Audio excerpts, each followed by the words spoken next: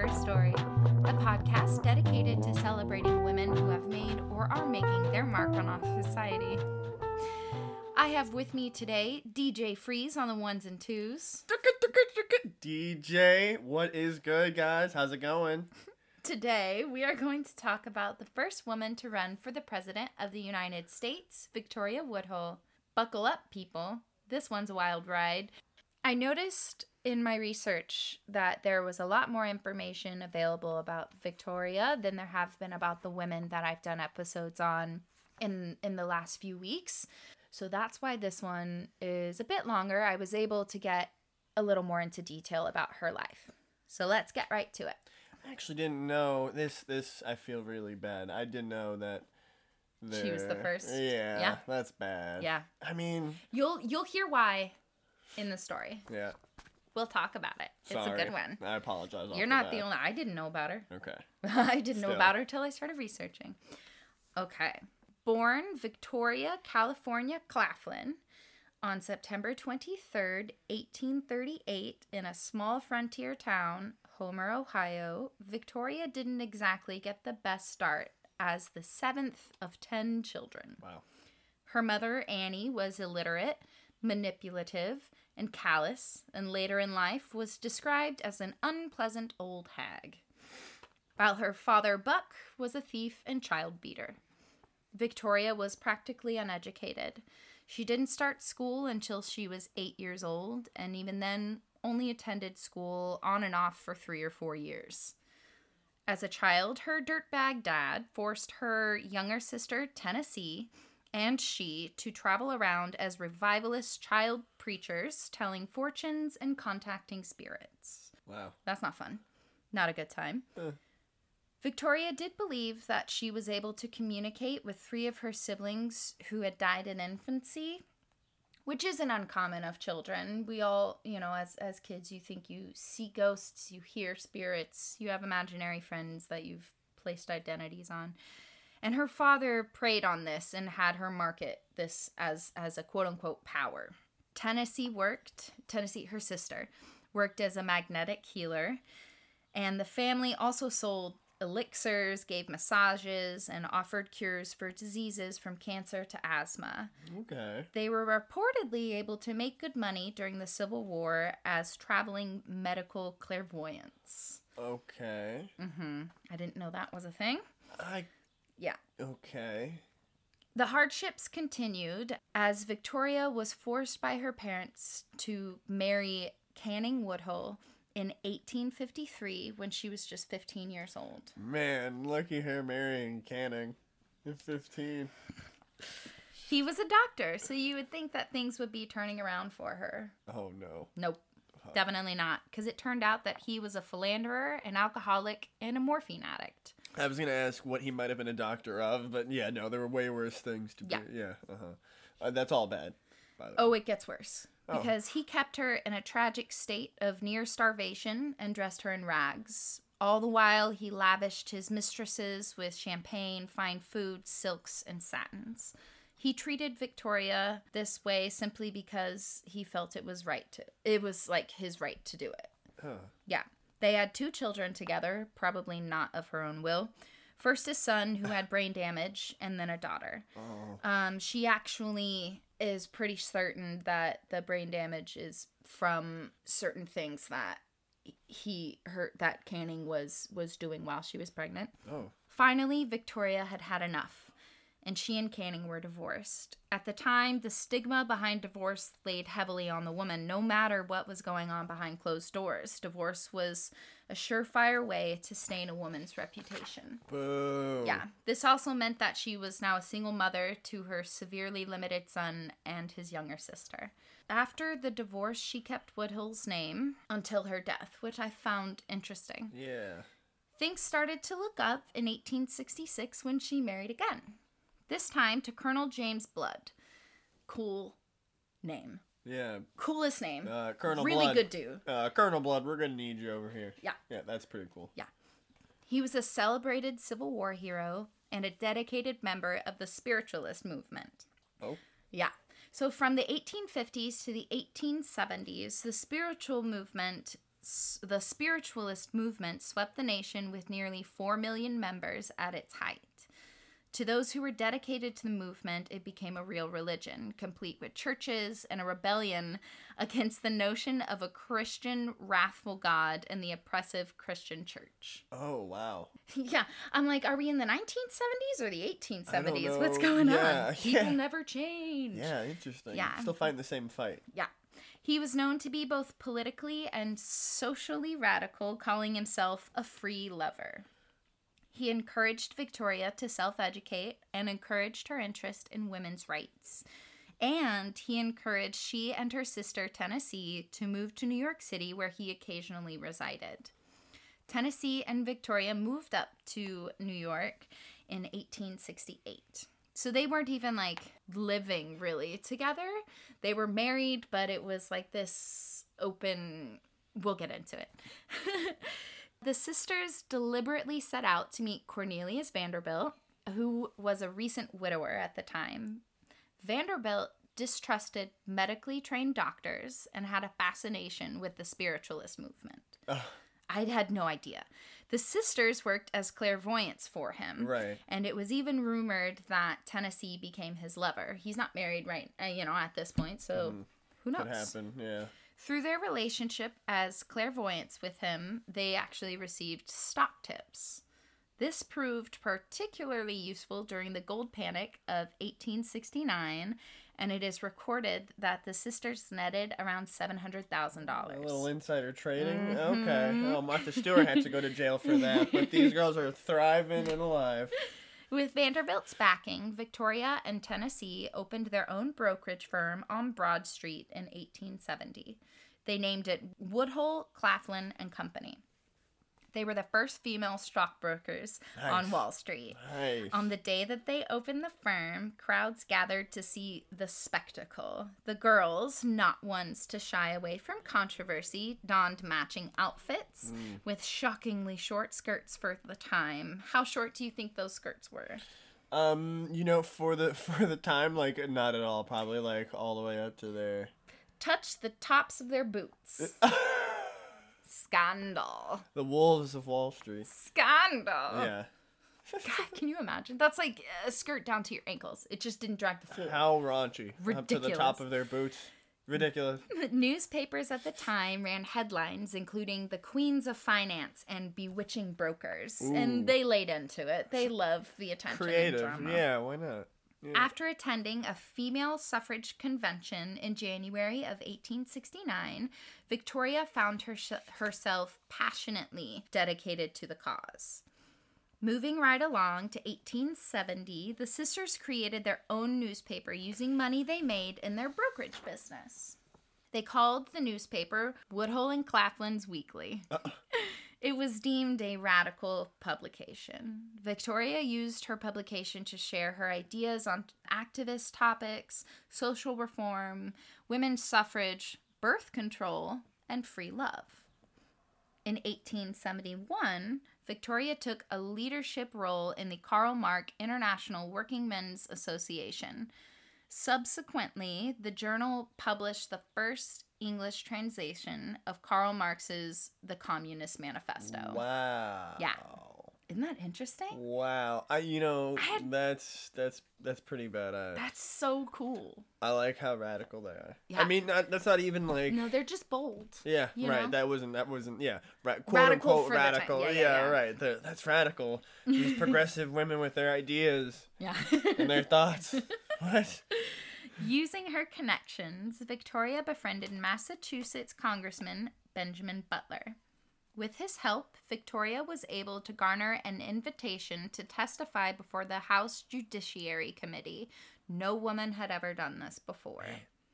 Yeah, her testimony was impassioned, and her stance on women's right to vote was quote-unquote radical.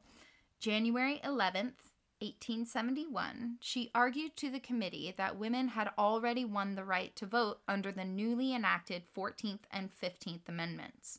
She argued that women are citizens and, quote, the citizen who is taxed should also have a voice in the subject matter of taxation. Yeah, I guess taxation without representation it was just for men. Apparently. They were like, no, well, it's for women, kind of. That's absurd. Yeah. If you guys can hear that, it's the blender in the background. It's fine. She ended her speech with a threat. If Congress refuses to listen and to grant what women ask, there is but one course left to pursue.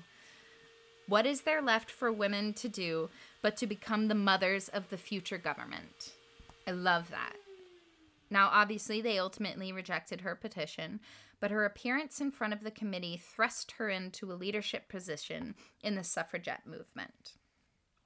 Rewinding only slightly to April of 1870, right after opening her brokerage firm, Victoria announced her candidacy for president of the United States. Keep in mind that women don't even have the right to vote yet for another 50 years. And she's like, no, doesn't matter, I'm running. By the way, how do people react? We'll get there. But I have some more. I have a couple little things I want to add. Not only was she not even allowed to vote for herself. Not only that, but on Inauguration Day, she would have been only 34. Article 2, Section 1 of the Constitution requires that the president be at least 35 years old on the day that, quote, he takes office. Damn. Yeah. Damn. She's like, doesn't matter. Throw my hat in. Yeah. So she ran her platform on good women's suffrage, regulation of monopolies, nationalization of railroads, workers' rights, trade unionism, an 8-hour workday, equal pay for men and women, direct taxation, prison reform, abolition of the death penalty, and universal health care, among other things. Radical. I would vote for her right now. Too radical. No, she needs freedom. She was known to be an excellent and charismatic public speaker. Victoria ran under the Equal Rights Party, formerly known as the People's Party. They nominated her at its May 1872 convention. One of her better-known slogans was, "We advocate the rights of the lower million against the upper 10." Which, still... That makes sense. It's just not as catchy, but yeah. But it works. Yeah. Actually, if you'll remember when the Wall Street protests... the one percenters. They were quoting her. Yeah. In their stance. They got it. They narrowed it down. Yeah. But she had and then the they idea. didn't give her credit. Yeah, right. But, here we are. Casual. Right. But hold on to your hat. Because abolitionist and freed slave Frederick Douglass was selected as her running mate. I wasn't wearing a hat for that one, guys. I messed up. That's nuts. I actually, that's it's very interesting. That's such a cool card. Because that also means that she was making an even further statement of women should have the same rights as the black men that you've just freed. Yeah. So that's so interesting that's how she was like, I'm a woman, also black man for my running mate. Yeah. Now, it's not known how involved or if he was even involved at all in the campaign because he never actually publicly acknowledged it. She just kind of said, this is my running mate. Oh. But, he was actually actively campaigning for Republican Ulysses S. Grant, who ended up winning the election in the end to return to office. Things turned particularly sour, though, when she began to fight her critics through her publication, publicly. Her mother didn't make things any better when embarrassing details were revealed about Victoria's private life during a lawsuit her mother had filed against her second husband. So all of the things about her growing up, the clairvoyancy and all of that, which, wasn't even her doing. But even further, people reported on her attire and personal life more than her actual politics. This is even very true of today's political climate. How obnoxious. Everyone's like, oh, look at that pantsuit she's wearing. And it's like, well, are you listening to what she's saying, though? Yeah. She was facing intense personal scrutiny that her male opponents weren't even given a small taste of. Considering the fact that they were doing more reporting on her skirts that cut off at the ankle instead of the fact that she was technically disqualified from running due to her age. Yeah. They didn't even... How ignorant. Yeah, that's insane that they were focusing more on that than the fact that she actually legally, even if she technically won, she could not be sworn in. Yeah, I mean, I guess that just her attire made her, like, disqualified her. It's because she was a woman. Yep. Ultimately, her name appeared on the ballots in a few states. She received 0 electoral votes. We don't know how many popular votes she received because they didn't even count them.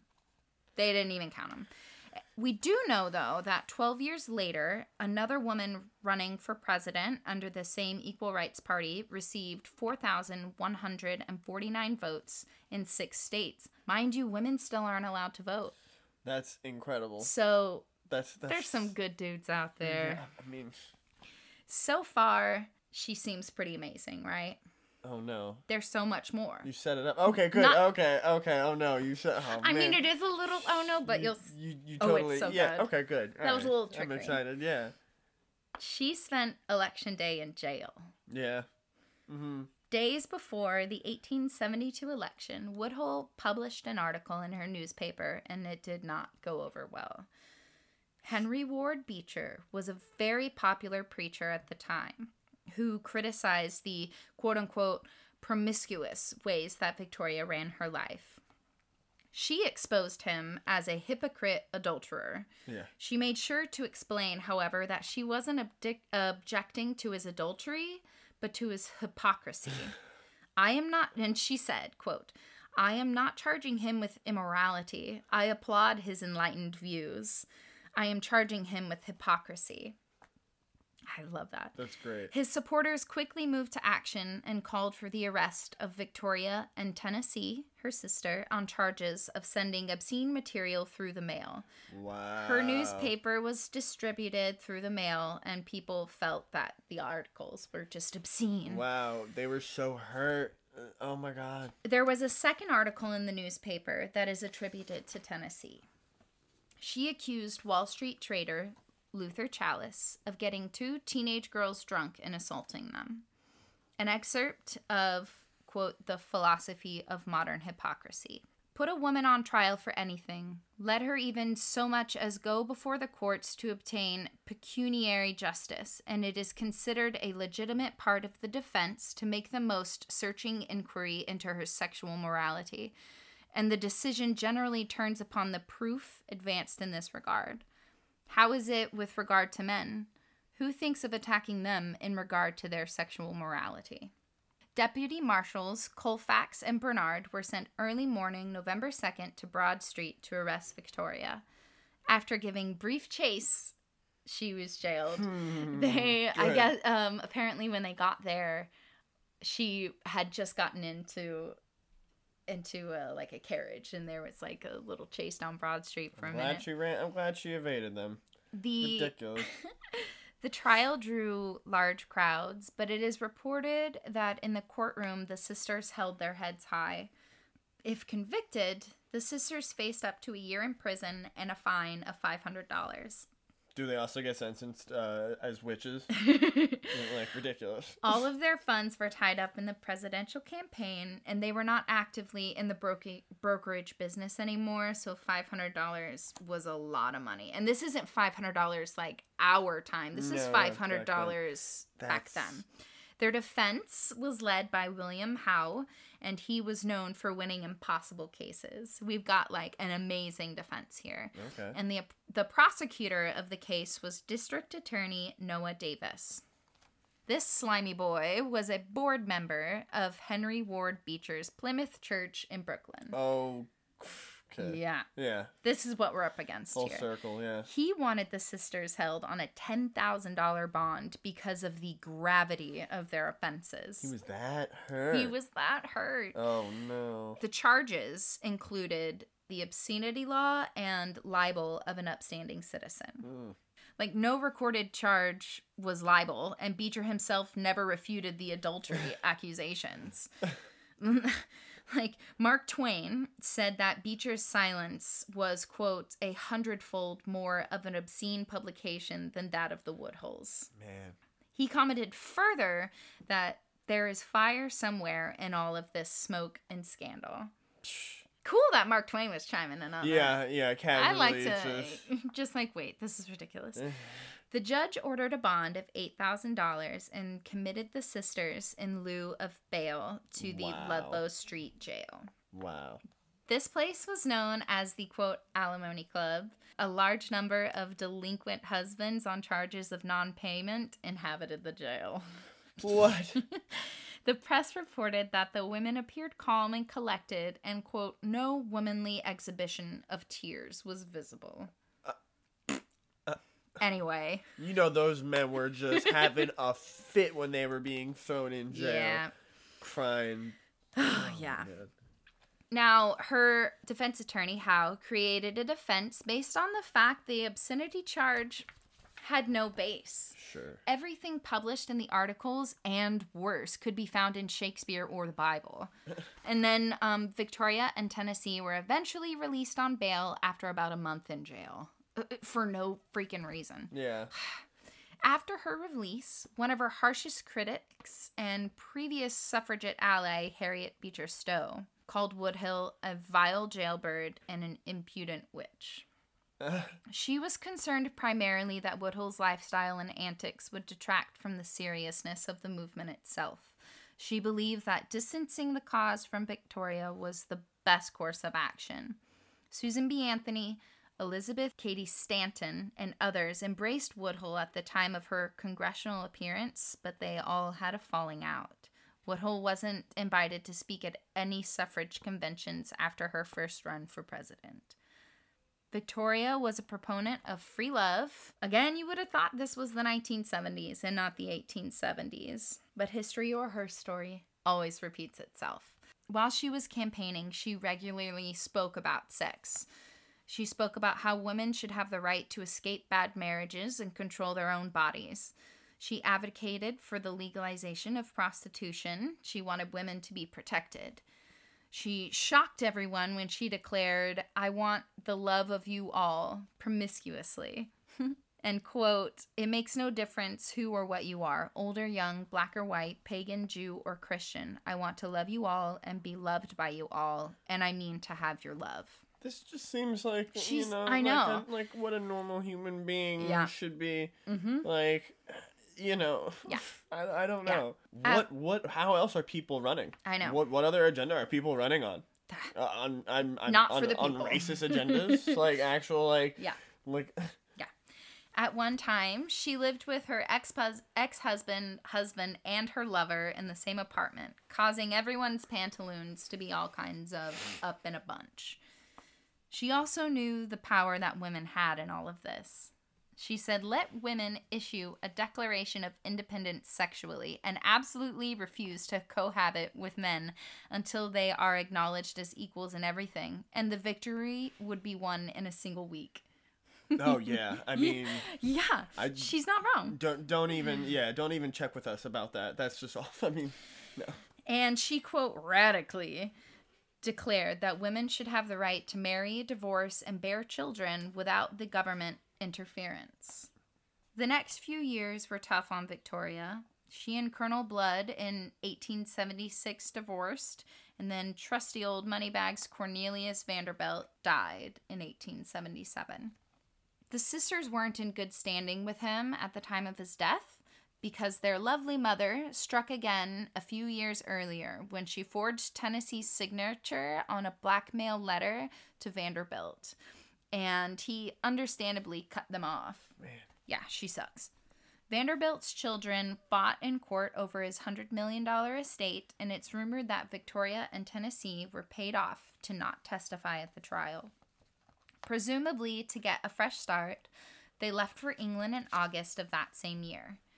Victoria met her third husband, a wealthy banker named John Martin, in 1883, and his mother adamantly opposed the marriage because, she was like, well, look at all this scandal this lady brings, which isn't even scandal in the first place. That's not her scandal. I know. That's everyone else. With her mom? No, that's not. Yeah. That's not her baggage. Susan B. Anthony actually advised a British suffrage leader to not meet with Victoria. I know. saying that both sisters are regarded as lewd and indecent. Wow. I know. Ooh, it's about to... Unnecessary Just shade. listen to this. Unnecessary. When Anthony Stanton and Matilda Gage published a comprehensive history of the women's suffrage movement in the 1880s, they left Woodhull out almost entirely. That's why nobody knows who she is. Wow, they buried her. Yeah, because they thought just because her approach to women's suffrage and freedom of a woman, she was different than them. It's the same team. It was liberated. I know. It's the same team. This is awful. It's really sad. So that husband that she had just married died in 1901. So they weren't married for too long. After his death, Victoria was one of the first women in England to own a car. She had gotten really fascinated with automobiles. She resided in England until her death on June 9th in 1927. While in England, she spent her time writing a lot. She published a magazine with her daughter.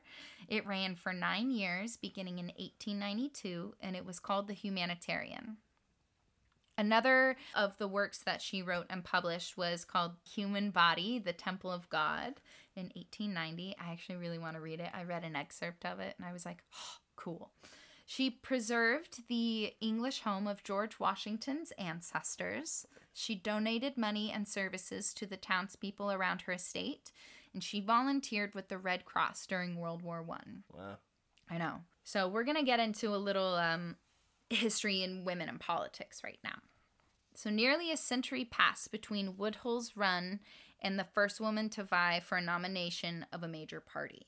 In 1964, Senator Margaret Chase Smith of Maine tried to grab the Republican nomination. Out of New York, Shirley Chisholm tried for the Democratic nomination in 1972, along with Patsy Mink from Hawaii the same year.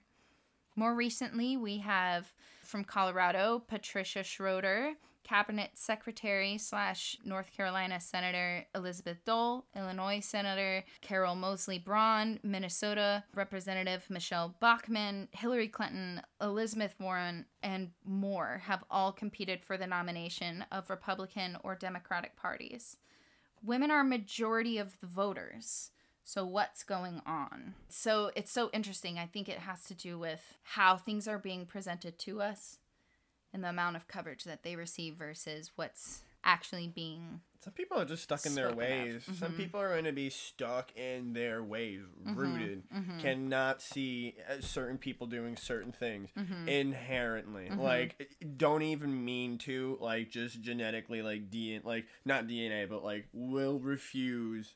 And they'll just try to deny it, or think it's something else, or not, or it's not actually this. It's something. It's actually something else. But like, no, that's a you thing. Yeah. So Woodhull has been reduced to a footnote, a good story about a flashy radical woman, but she set a precedent. The suffragettes continued to nominate women through the Equal Rights Party.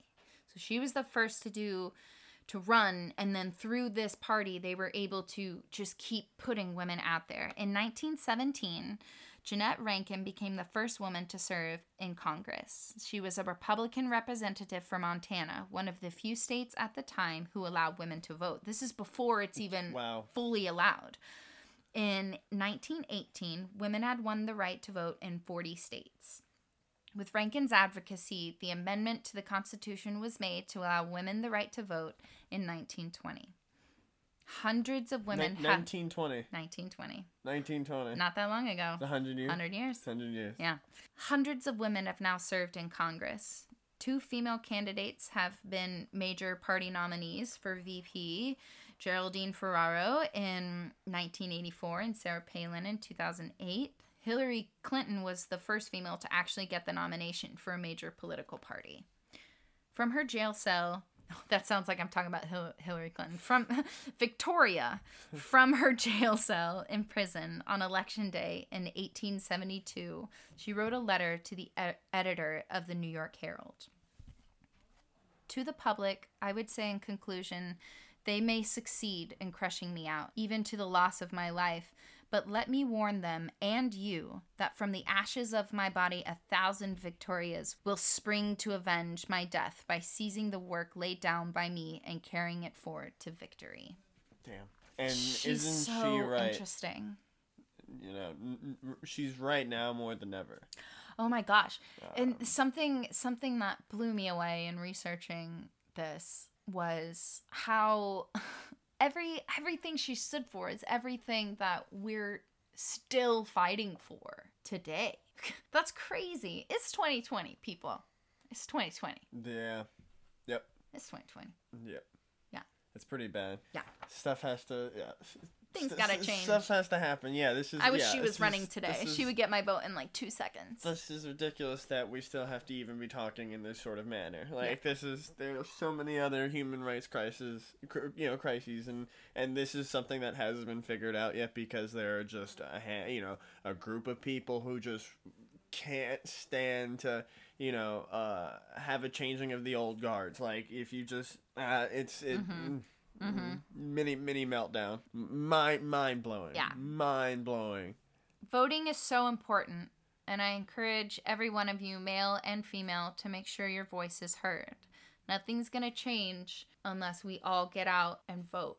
All the time. Not just for the big elections like the one coming up this year, but the small ones around your city, your town. That's where change starts to happen.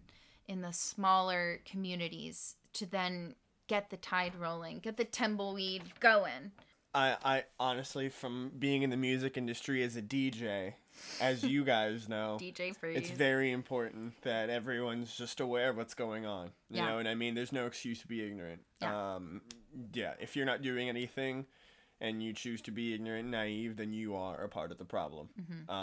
There are other people out there who got the aggression are today, not even. There are other people who are not even being considered or thought of in less fortunate situations, and there's just no excuse to be ignorant or naive like that in the world anymore. Definitely. Stop it. Yeah. DJ says, get out. Oh, you're fired. Never calling you DJ Freeze again. Thank you all so much for tuning in. We really appreciate it. Don't forget to subscribe, rate, and review. It really helps the podcast get noticed, and it only takes a really quick second. You can follow us on Instagram at Women of Her Story Podcast. You can also send an email to womenofherstorypodcast@gmail.com. Tune in this Friday for an interview with recording artist Ellie Van Amerongen.